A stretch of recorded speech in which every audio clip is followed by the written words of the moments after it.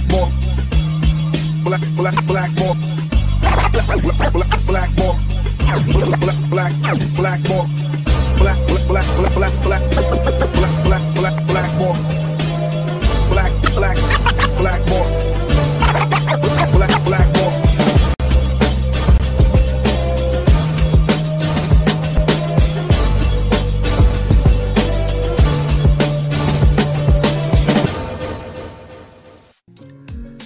What is up, everybody? My name is James D. Fiore, and this is Blackballed.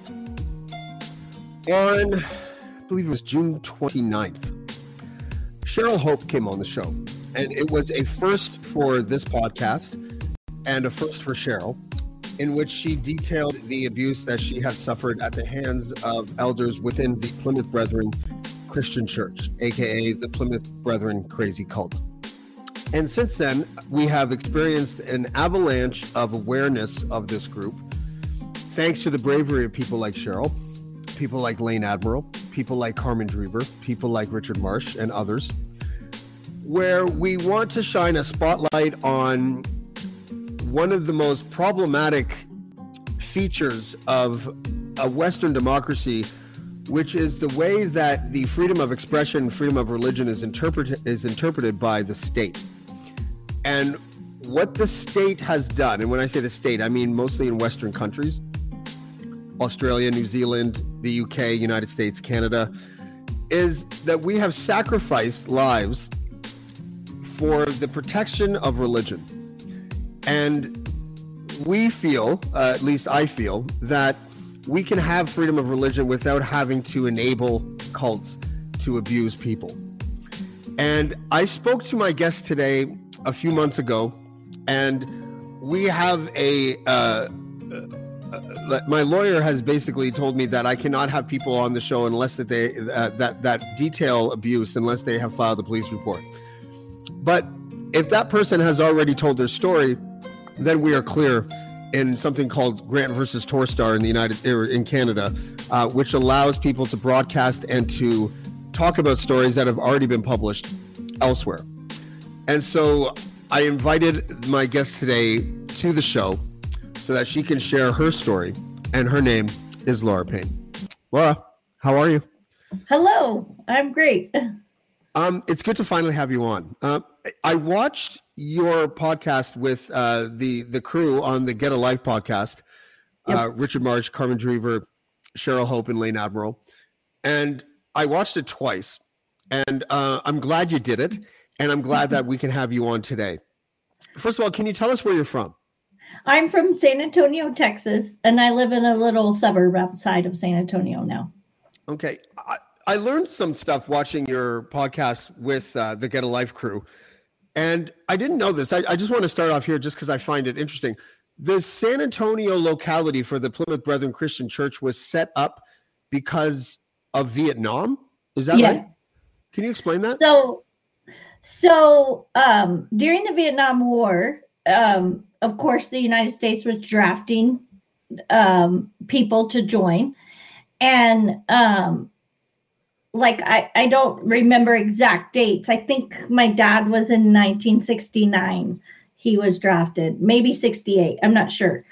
But he was actually drafted with Carmen Drever's father at the same time. And so they got to basic training. All of the basic training for the Army at the time was done at Fort Sam here in San Antonio.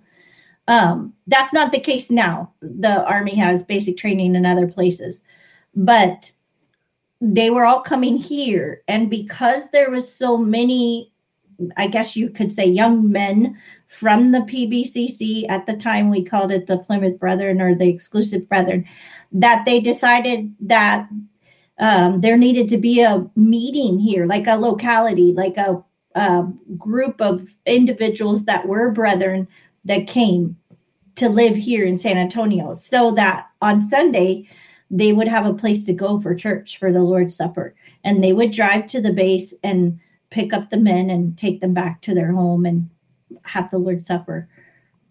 So it strikes me that was it a different time back then? Because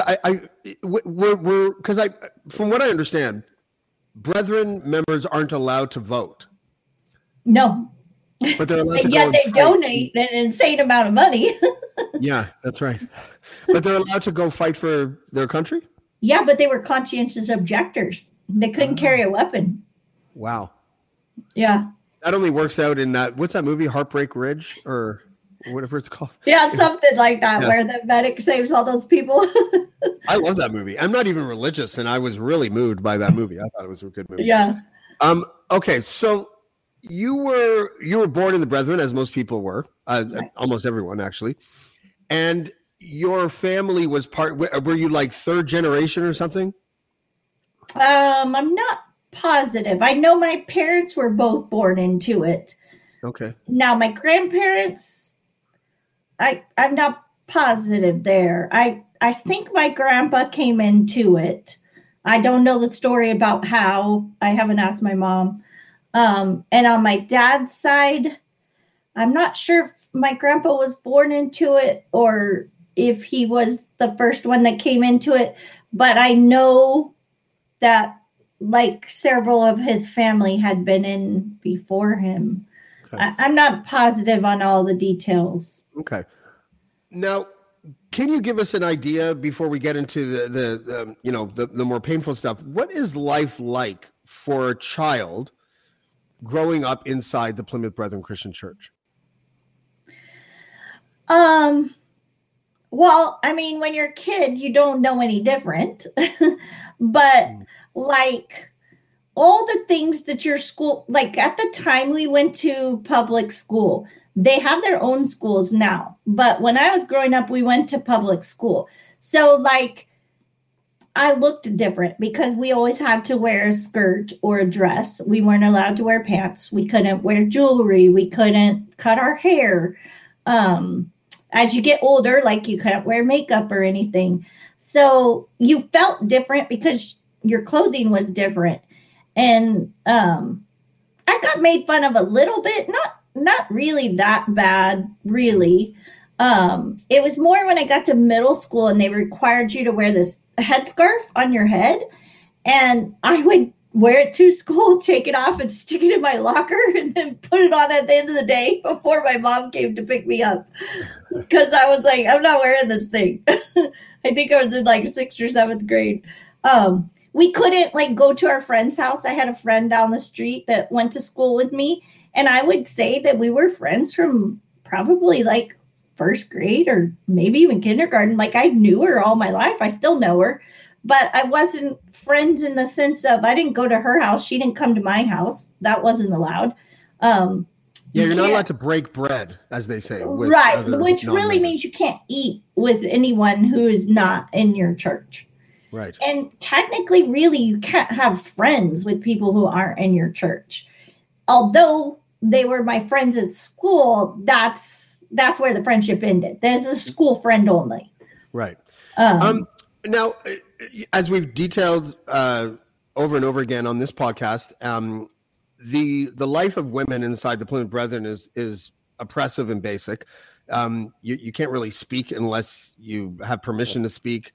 Your job is to basically have babies, take care of babies, to sort of obey your husband and all that stuff. Does that start for little girls when they're young? Are they conditioned to understand that? And is there a difference between like a 4 or 5 year old girl and a 4 or 5 year old boy, both inside the Brethren? Is there like a difference between how they're treated at that age? In the sense of like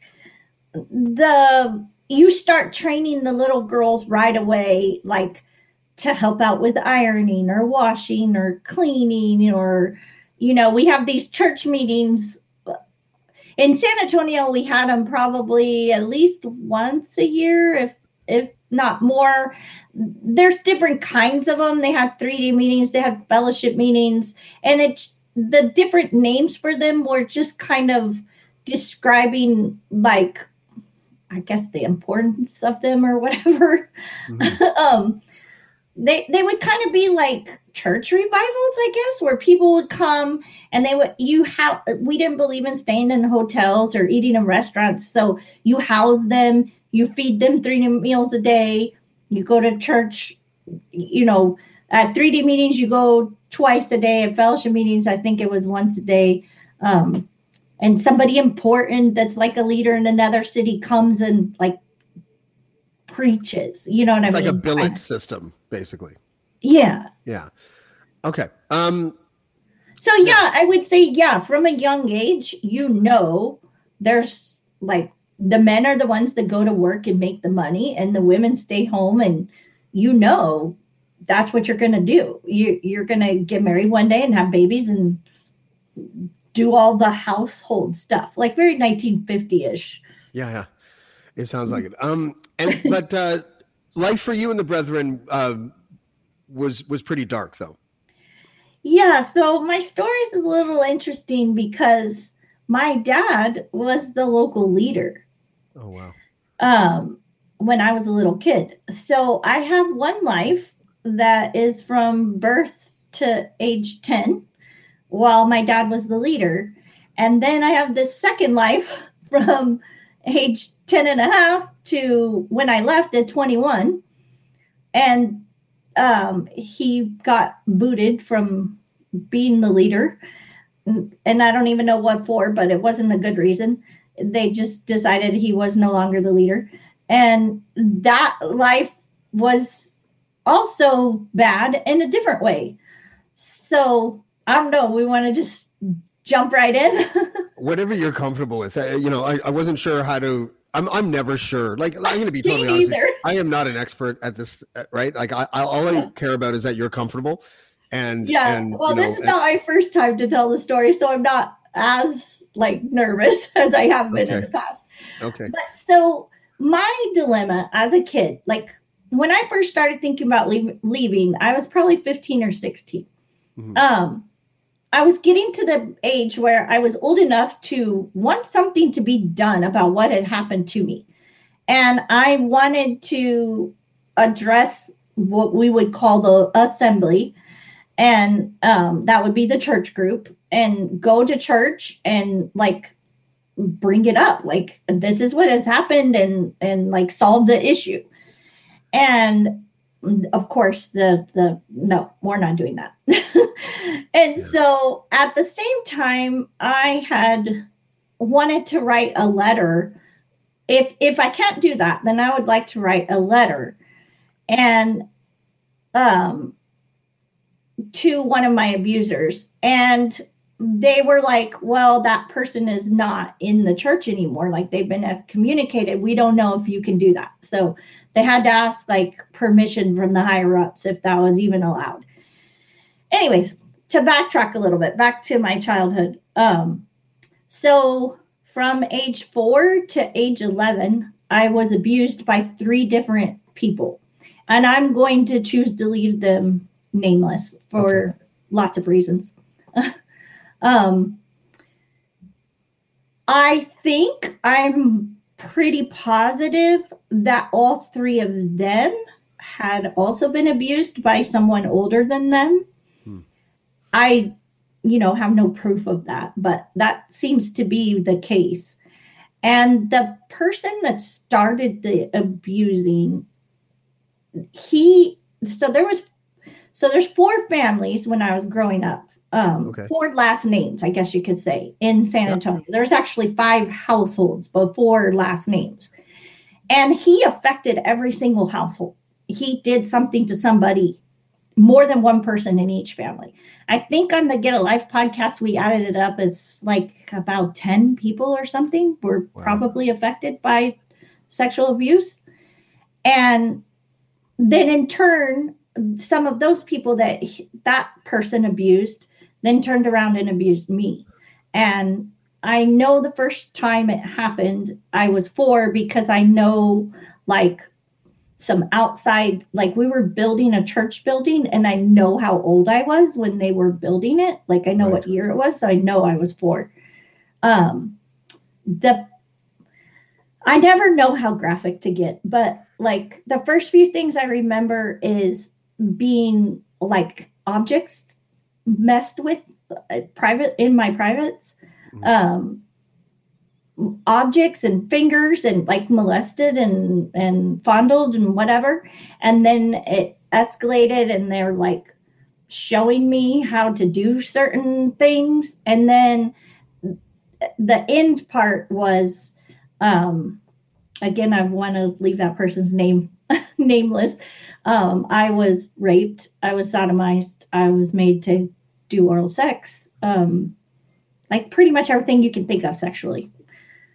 And so, although I knew it was wrong, I didn't really know what to do about it. And there were several times where, like, the situation was almost caught by an adult, and I would deny. And so it stopped when I was about 11 or 12, and that person left the Brethren. They were no longer in our church. But as you grow to be a teenager, you know that you're supposed to be getting married and going to have kids and live this life. And I just couldn't wrap my mind around it. Like, 2 of my abusers were still sitting in church every single day. We went to church every day. So I'm having to see them every day. Like, I just got to the point where I was like, I can't do this. I can't live this life. I know this is the only life I've ever known, but I can't do this.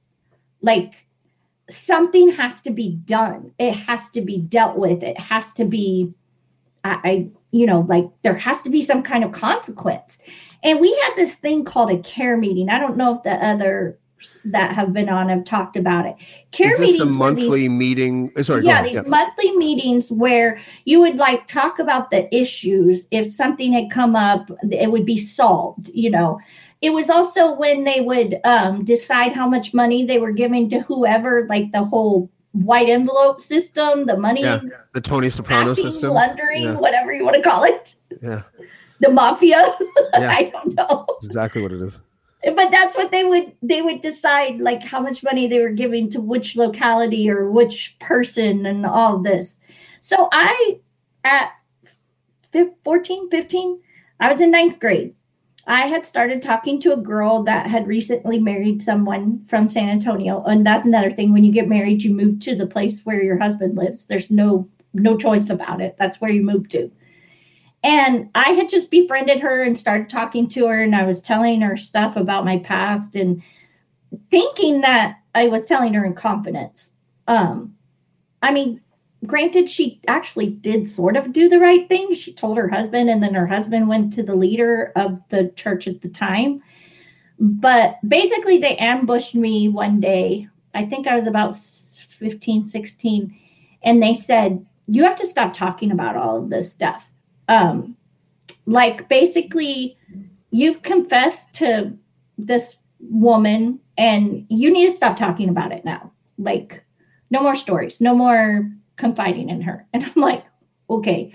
And they said that they would go and talk to my parents about it. They never did, but I didn't know that. So, and I found out, like, after I'd left and after my family left years later, that's why I was so angry at my parents. I thought they went and talked to my parents, and my parents didn't do anything and they didn't care. In truth, they never went and talked to my parents. So both of us were, my parents didn't really know why I was so angry. And I went to live for a time with another family because I was so angry at my parents. I didn't even want to live with them. So I went to live with another family in the Brethren. And finally, at 16, I was just like, this is never going to change. I might as well just go back home. Like, nothing's going to come of this. Nothing's going to happen. And so I just went back home, and sort of between 16 and 21, I was just trying to figure out, how do I get money? Where do I, I work for the Brethren. I worked for a Brethren business. So if I leave, I'm not going to have a job. I'm not going to have a place to live. How am I going to support myself?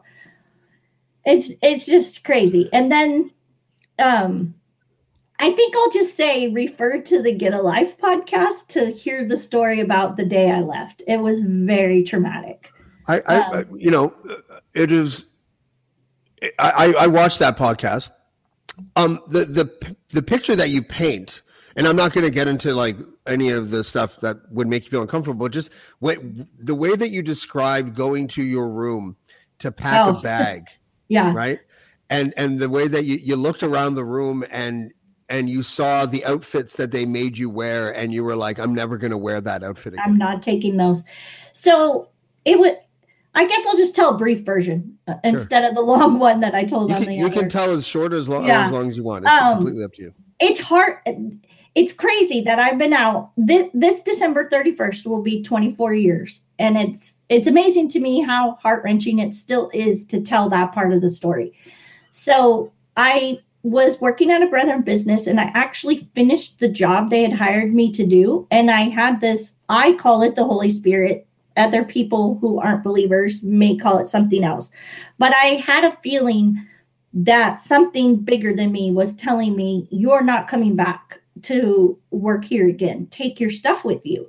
So I took my pens and my stapler, whatever, it was kind of odd. And I remember going and putting them in my car, and I came back in, and I purposefully went out into the business, out into the workshop.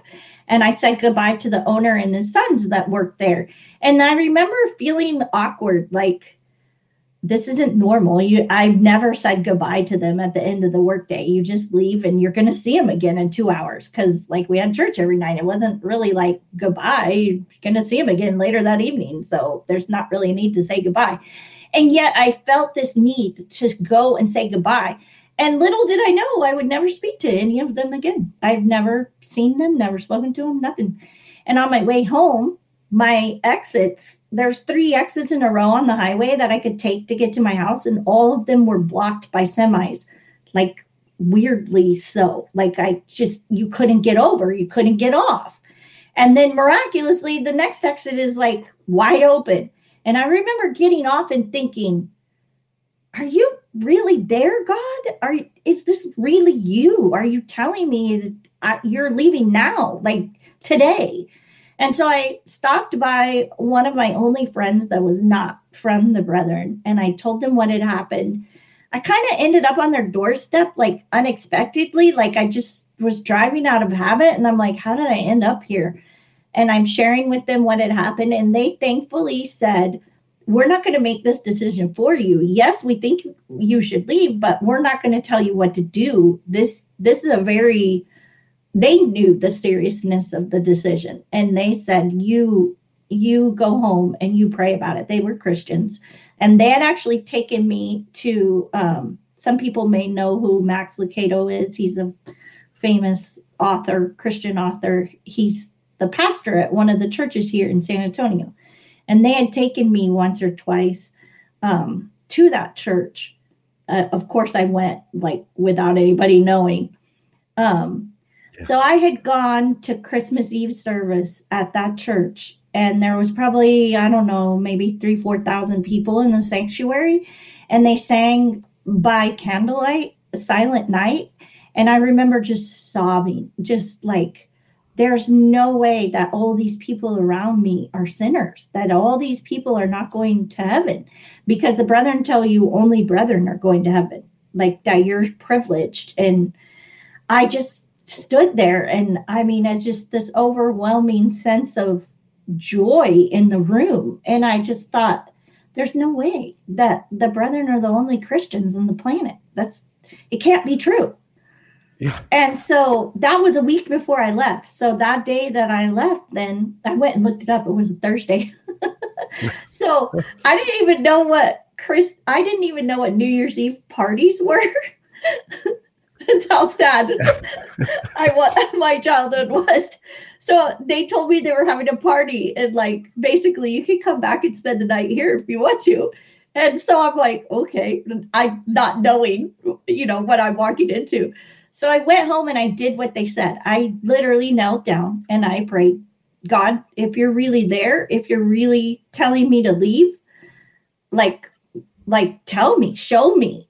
And I clearly, it wasn't like a voice. No one else could have heard it, but it was this feeling of get up and pack. It's today. You're going today. And basically, if you do this, I'll show you the way. And I was like, oh my God, I just stood up. And so I had an older brother leave home when I was 12. And this is now, 9 years later. I already know what's going to happen when you leave. They're going to cut you off. You're going to be, it's as if you die and yet you're still alive. So, and it's just heart-wrenching. I'm still stuck on the fact that you were 4 to 11 when it happened. Yeah. As is often the case on my podcast, my daughter is currently hiding under the table and I'm holding her hand, and she's 6 years old. Yeah. I can't even fathom. Hi, I'm Steve Yerko. And I'm Tara Sands. Now available from Maji Media is our new podcast, 4Kids Flashback. 4Kids is the company who brought you the English dub of Pokemon in the late 90s and so many other shows like Yu-Gi-Oh!, Shaman King, Teenage Mutant Ninja Turtles, Kirby, the infamous One Piece dub, and so many more. We'll be talking to the people who worked at 4Kids. Actors, directors, writers, editors, producers, engineers, you get the point. And hopefully get the answers to questions both you and I have about the company. I actually worked there as a voice actor on some of the shows. And I was a kid watching the shows and remember way more than Tara does. And thank God for that.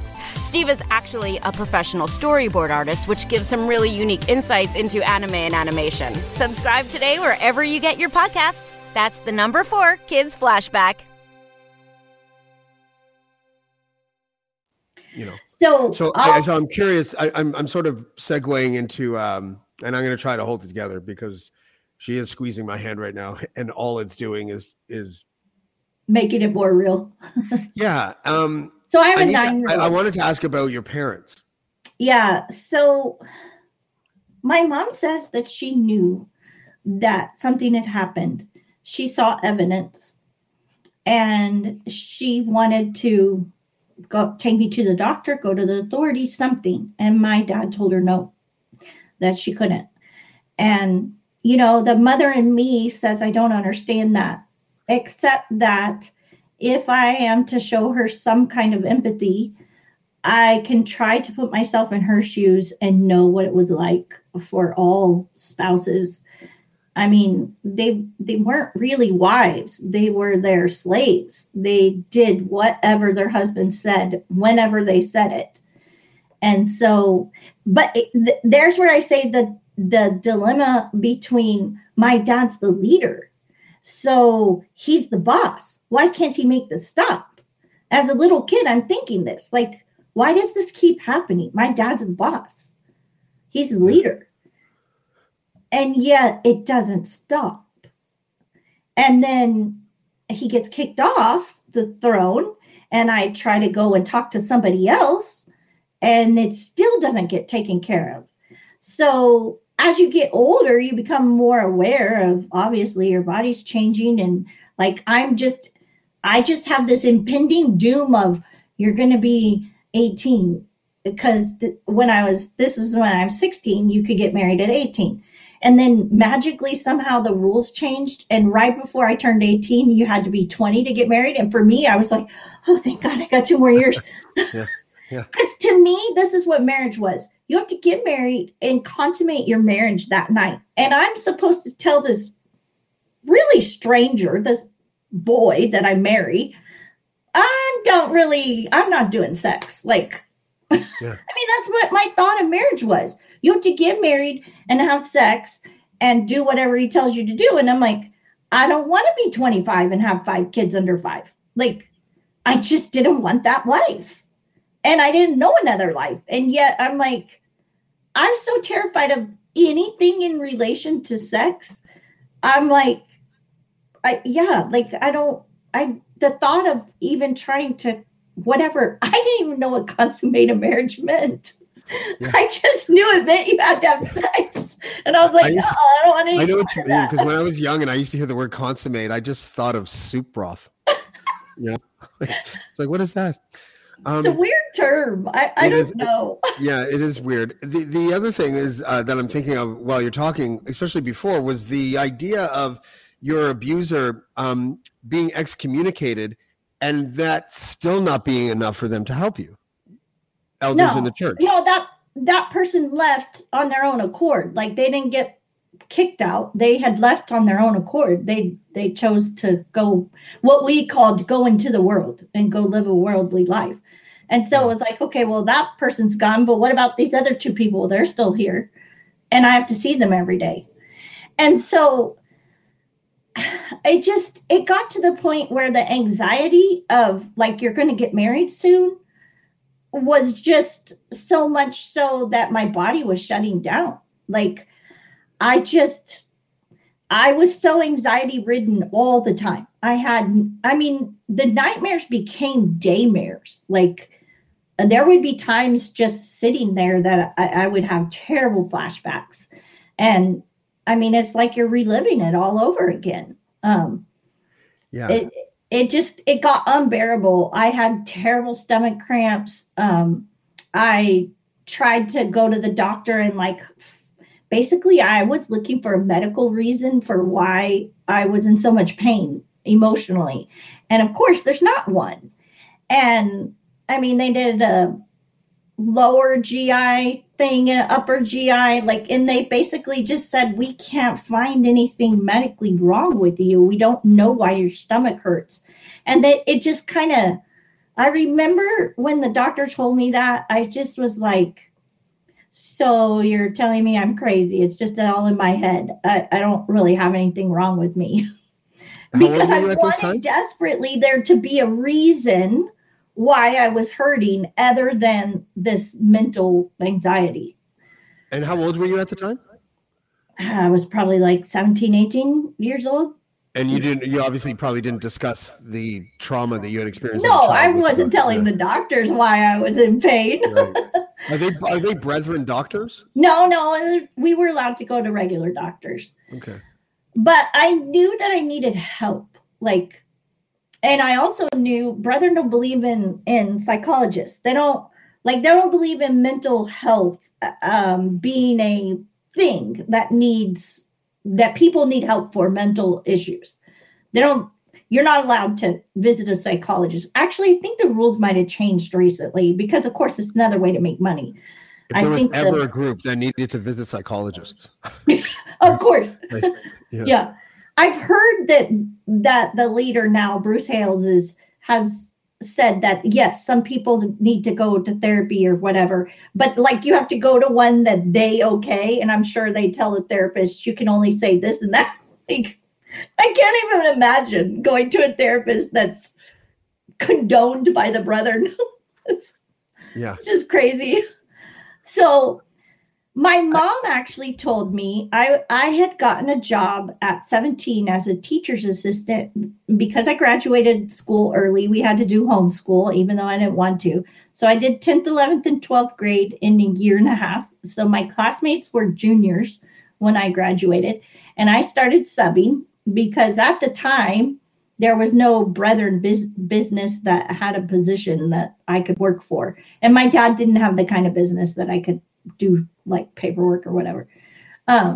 Anyways, so I started, it's actually, I think, a blessing. I started subbing in the local schools. And at first they told me I could only sub at the schools where the brethren kids went. And then I just kind of broke the rules and went to all the schools. I didn't really care. And it was during that time that then I got hired as a teacher's assistant in pre-K. And I was working for Alamo Heights School District, which is where we lived. That's the schools that I went to when I was little. And it was there that I realized there is a whole nother life. You don't have to live this one. And so I don't remember exactly how it came about, but after all those medical tests, I was like, I have to go see somebody. I've got to seek some help. And my mom told me, if you go, you have to pay for it yourself and you can't talk about it ever. You can't talk about it when you come home to me. You can't talk about it at church.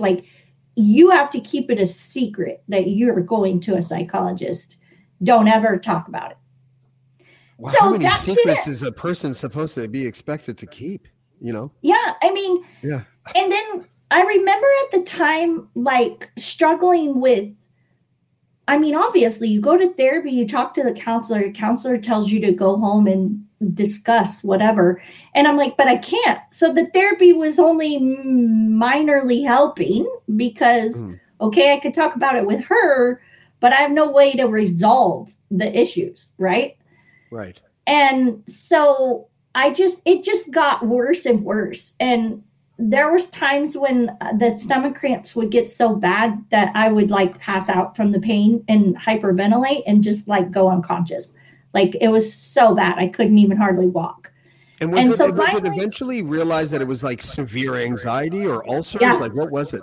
You know, I just, after all, like basically I exhausted all the medical tests that you could think of. Like there must be something wrong with me. And when I finally realized there's nothing wrong with you, it was like, okay, you either live with this, get married and live this life, or you're going to choose a different life. And so it just took a little while to figure out how to leave, how to lead a different life, because I already knew if I leave, you're giving up all of this, because I'd already had a brother do that. So they're not going to speak to you. You're going to call home. They're going to hang up the phone on you. All your friends that are really just acquaintances because they have to be, they're never going to talk to you again. You're not going to, I mean, you lose everything. So the day I left, I lost my job. I lost my house. I lost my social network. I lost my church. I lost my friends. Like my entire way of life was in 2 suitcases. 2 suitcases I packed up. And I was like, at the last minute, I threw in my journals and my Bible. And I'm really glad I did, because I've told Cheryl and Carmen, I kept journals all my life. I guess that was a way to get it out of me. Like I would write stuff. And it's hard for me to go back and read some of them. Some of them are extremely explicit. So that's why, like for me, I know it's not a lie. Like I didn't dream this up. Oh, there's written evidence. Yeah, I was wondering about, and we don't have to dwell on this at all, but you know, if you're a parent and your child is being abused for 7-8 years, isn't there injuries? Yeah, that's what I mean. My mom saw evidence, right? And she felt like she couldn't do anything. You know, and I just, as a mom now of a 9-year-old, I just can't imagine. Like, if I knew that somebody had done something to my daughter, I'm pretty sure they'd be dead. Like, literally. I don't think I could let the police handle it. No. Like, I can't imagine how you do that, except for I know what they lived through. I know how they were raised. And so if you're thinking of it generation upon generation, it's just normal to them, even though it's not normal. What was it like when you went to church and 2 of your abusers were there? And were they ever, you know, deliberately kind of sinister? Did they look at you in a certain way, or did they just kind of ignore you? Yeah, no, they didn't act like anything was wrong. They didn't try to do anything. It's not in the church building where people can see. It's always somewhere behind closed doors or secretive, you know. So the upshot of why I wanted to leave was I had wanted to write a letter to all of them. Well, really, I wanted to go to the care meeting and be like, this person did this stuff. And they're like, oh, that's not what the care meeting is for. And I'm like, I'm pretty sure that is what the care meeting is for. That's what you've used it for. Like I say used it for, in the sense of, you know, when other people would do something wrong, they'd go to the care meeting and call them out in front of the church. And that's what I wanted to do. I'm like, do something about these people. Don't let them keep doing this, you know? And so like the abuse itself had actually stopped, but as a teenager, I'm still going to church with these people. And I'm thinking, again, I have no proof. There just was, once you've been abused, you kind of know when other people are being abused. Like I was pretty sure they were doing things to their children, but again, I have no proof. Yeah. And so it's this dilemma of, what do you do about it? You don't have a picture of it. You don't catch the, I mean, they haven't been caught in the act yet. Yeah, it's hard to find a recourse when you're that young in order to find justice.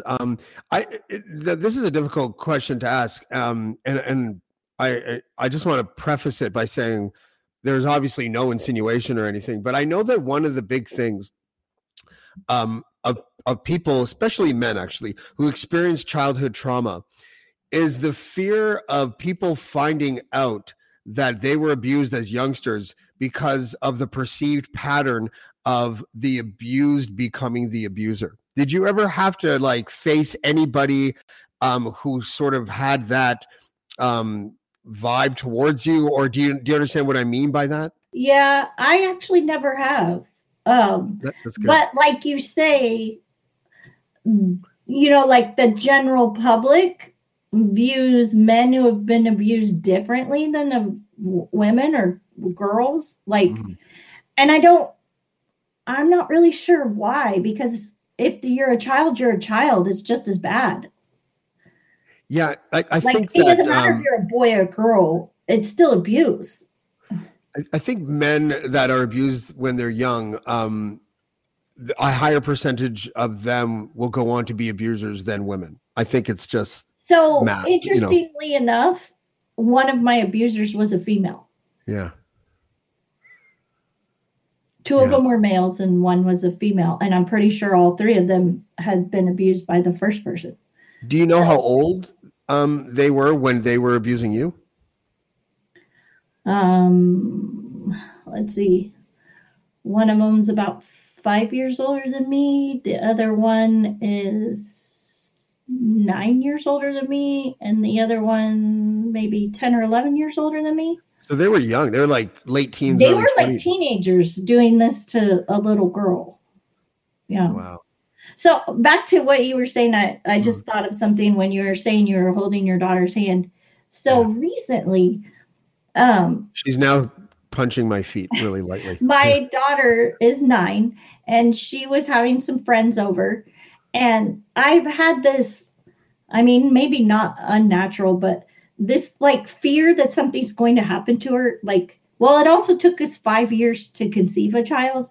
And so I feel like she's a major blessing.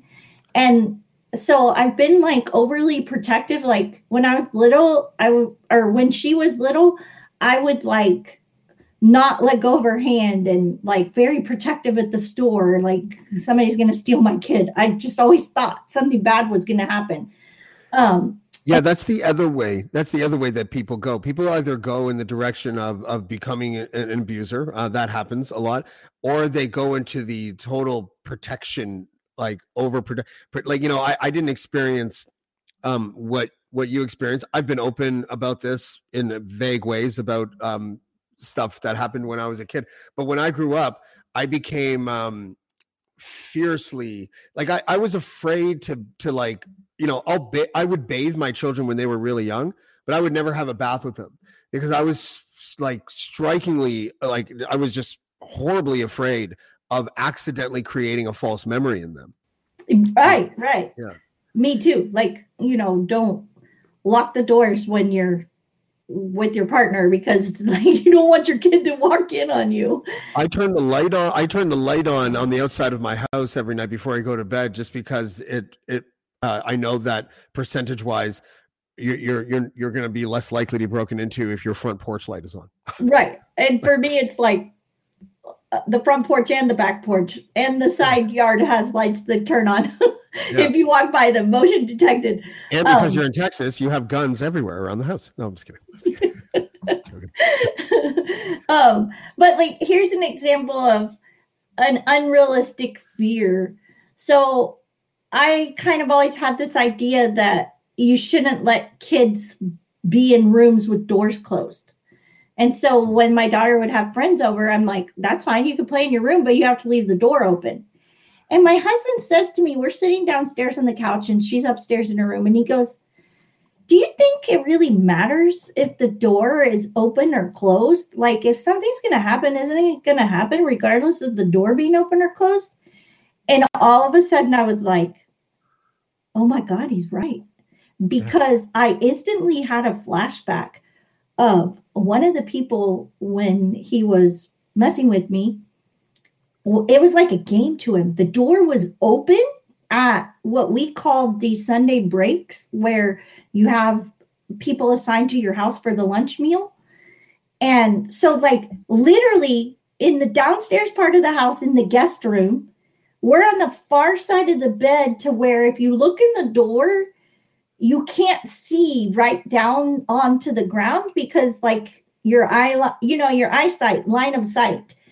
It was almost like a game. He was almost trying to get caught without getting caught. Because instantly I had this flashback of the comforter, the curtains, the nightstand, everything that was happening. And it was like he kept peeking over the edge of the bed to make sure no one could see him.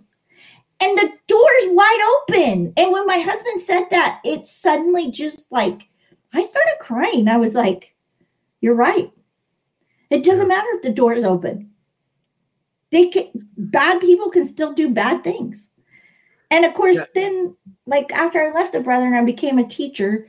And unfortunately, when you're a teacher, you see and hear and kids tell you stuff. And I just realized that this idea that I could protect her forever is just not, it's not real. You can't. You have to give them the tools to be able to defend themselves. And then if something bad does happen, I hope she trusts me enough to tell me. Like, I couldn't tell my mom, but I hope she knows she can tell me anything. Yeah. I hope, I mean, I hope that too. I'm still very, I wouldn't call it helicopter parenting, because I think, like, there are certain things that happen when in the 70s, 80s, 90s, it probably still happens. Like, I couldn't even fathom sending my, like, 10, 11-year-old son on a hockey tournament with some other person's dad. Are you fucking kidding? Like, that would never happen in a million years. And I don't know why any parent would. And I know that for some people that's like, whoa, that's a little paranoid. Yeah, maybe. But that's the way it is. To mitigate the risk of something bad happening to my children, they're not going to go spend weekends with adults that I don't know. Yeah, call me crazy. Exactly. I'm right there with you. My daughter's in 4th grade, and next year in 5th grade they go on this science camp trip, and I'm like, chaperone. Yeah. She's only going if I'm a chaperone. That's right. I'm going to be taking a lot of trips in the next 10 years, or if you're in sports, like I'm going on every trip. Yeah. Now I don't want this to sound cheap, because I don't mean it like the way Geraldo would mean it or something. But if you were able, because now that I know that these people that abused you were teenagers when they did it, it kind of puts a different spin on it than if they were 40. Like there is, and I'm not saying it's better or worse or anything like that. But it has a different ring to it, and I'm wondering if you were able to speak to them now, what would you say to them? Well, actually, after I left, I did speak to all of them. Oh, you did? Yeah, because the brother wouldn't let me. So I was like, okay, I'm going to do it my way. Yeah. So I don't remember too much of what they said exactly, except that 2 of them were just like, of course, they were still in the Brethren, and I was out now. So they basically just stood at their front door, came out on the front porch, and were like, oh, I'm so sorry. I don't really, I'm sorry if I did that. I don't really remember that or whatever. And I was like, okay, I guess what else do I say? And the other person also said that, and it's just, there's some things that have happened in that person's life that I feel like they've paid their dues, I guess. They had to deal with some things themselves. And so I feel like we've come to an understanding. And this is the part that is very definitely, I feel like, supernatural. I don't hate any of them. I forgave all of them like almost immediately when I left. And I really just, like, people say, well, how do you forgive them? I don't know. Logically, I don't have a reason. I just felt, I don't know, like God has forgiven us for so much that we in turn forgive others.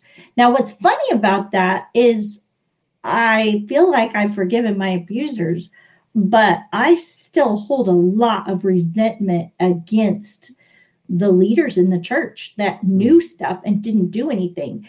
And since Richard Marsh and Cheryl have come on your show and all of this is like blowing up, it's that same thing that Cheryl says. It's not really that you want someone to go to prison. You want the world to know. Just like we all know the Catholics had all these pedophiles. I want everyone to know Plymouth Brethren Christian Church. There's nothing Christian about it. They're not a church. They're a cult. I want them to be famous, like you say, like that. These are evil people. Their RRT is a joke. The UBT is a joke. It's a manipulative, awful, controlling cult. And now it seems like it's all about money.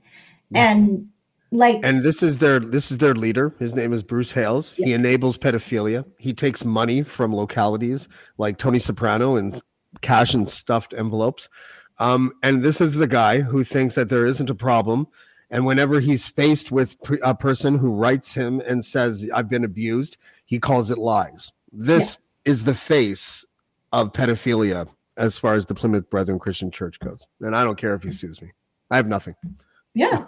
Go ahead and sue me. Go ahead and sue me.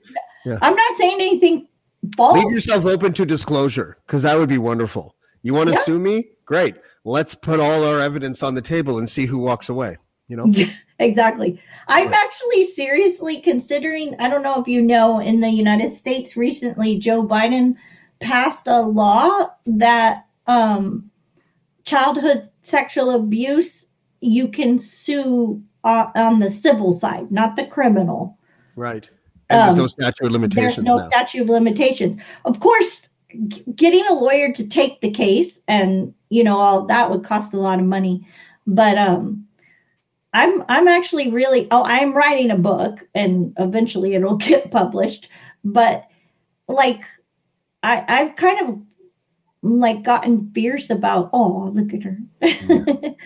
I've gotten kind of like on fire about this needs to come out. And if we can create some, I don't even know how you would make a lawsuit worldwide, like, because it's multiple countries and multiple laws. I suppose you'd have to have a court case in each country where the Brethren exist.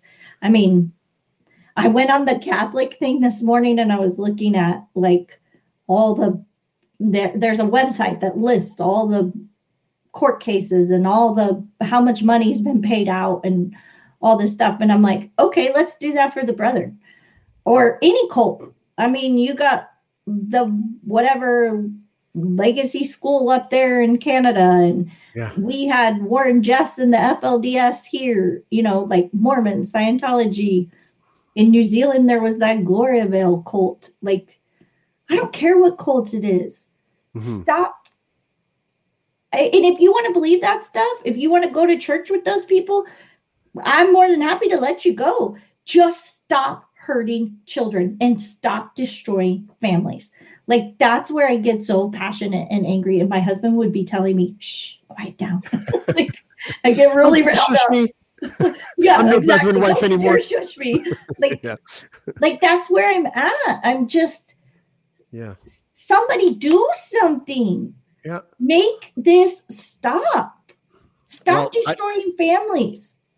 I don't know if I have a magic bullet to make it stop, but I know that whatever it is that I'm doing here, and whatever it is that the Get a Life podcast is doing, we'll just keep on doing it, and we'll continue to hope. I started contacting politicians that represent the riding that Maple Creek is inside today. So we're going to see where that takes us. I want to really thank you for coming on because I think that, I know it's painful. I know you shared your story before, and I know that every time you do, I'm sure that it can be a little bit nerve-wracking, but it makes you like you leave it, and that night you have nightmares, and the next couple of days your stomach's kind of tore up. But I do want to say one last thing though before we go. Like, I want people who are in a cult or in a religious organization, because I don't think you're in a cult when you're in one. Right. And so if you have an organization or a spouse or whatever that is telling you have to do X, Y, and Z, you need to get away. And it doesn't matter what they tell you about all this crap of you're going to go to hell and you're going to burn in the hottest place in hell. It's not true. And there's a whole wonderful life out here. So I want to do step 2. After all of this, then I left, I got out, I went to college. I put them up behind me. I got a bachelor's and a master's. I became a teacher. I helped other kids in bad situations. My husband and I got married. We've had a wonderful life. He served in the military. We got to travel. We have a beautiful little girl. My life is great now. I really do have I feel very blessed, very lucky. Well, I didn't turn to drugs. I didn't turn to alcohol. I didn't become a prostitute. There's just so many things. Well, what I was going to say is that, you just coming on here and sharing your story is helping people. I know it is, and I saw it with Cheryl. I saw the after effect and the tidal wave of messages that Cheryl got and that I received. It's going to happen. You were. That's how we met. That's exactly right.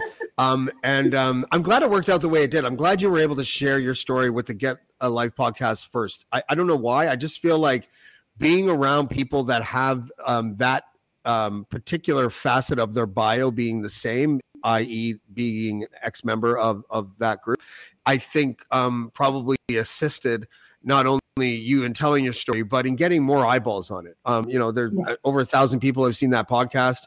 And that podcast only has a couple hundred subscribers. So that's great. And I think what I'll find is that there'll be more people here as well. That will come forward.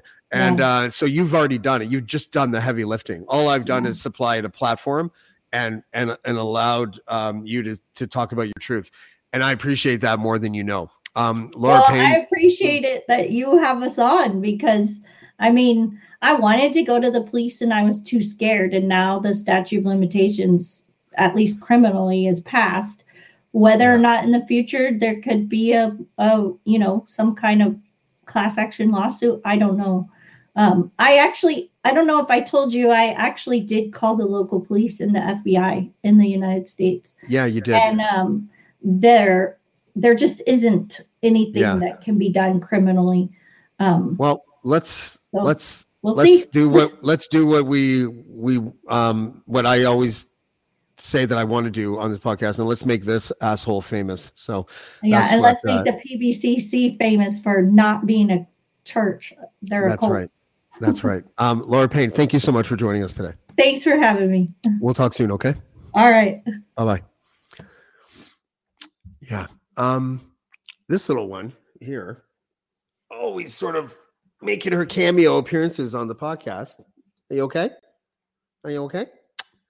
I'm usually a little annoyed when she gets up here and she starts doing her thing, but this time it was, it was fitting.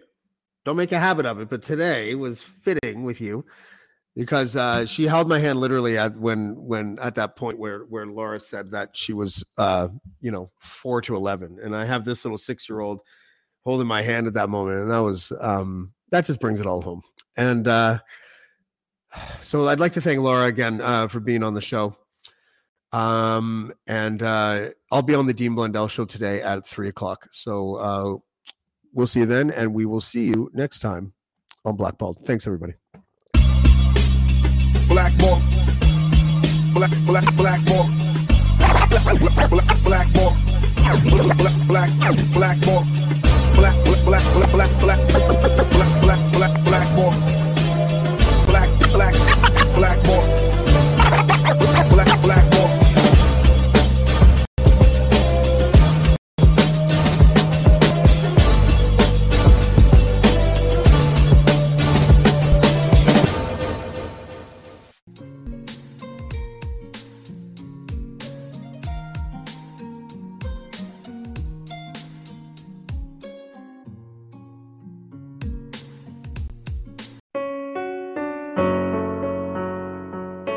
Hey listeners, I'm Christy. And I'm Melissa, and this is Buried Motives, where we dig deep into the details of some of the most gruesome dirtbag murderers. She said she enjoyed hurting things that can't fight back. And that is a disturbing view into the mind of a murderer and such a dirtbag. Yeah, that's not even strong enough words. This is totally a recipe for disaster. And not to justify whatever is going to happen, but you can totally understand and see how this would be in the works. If you were only to look at what she did later on and not know any of that history, she would appear like off the wall crazy. Oh, 100%. Because we're not even close to getting to the end yet. But you can just see this pattern and all this kind of stuff developing in her, which is what we're here for. We're digging deep. Join us each Thursday as we unearth the dirtbags that live among us and the motives buried there. Hope you join us as we exhume the truth.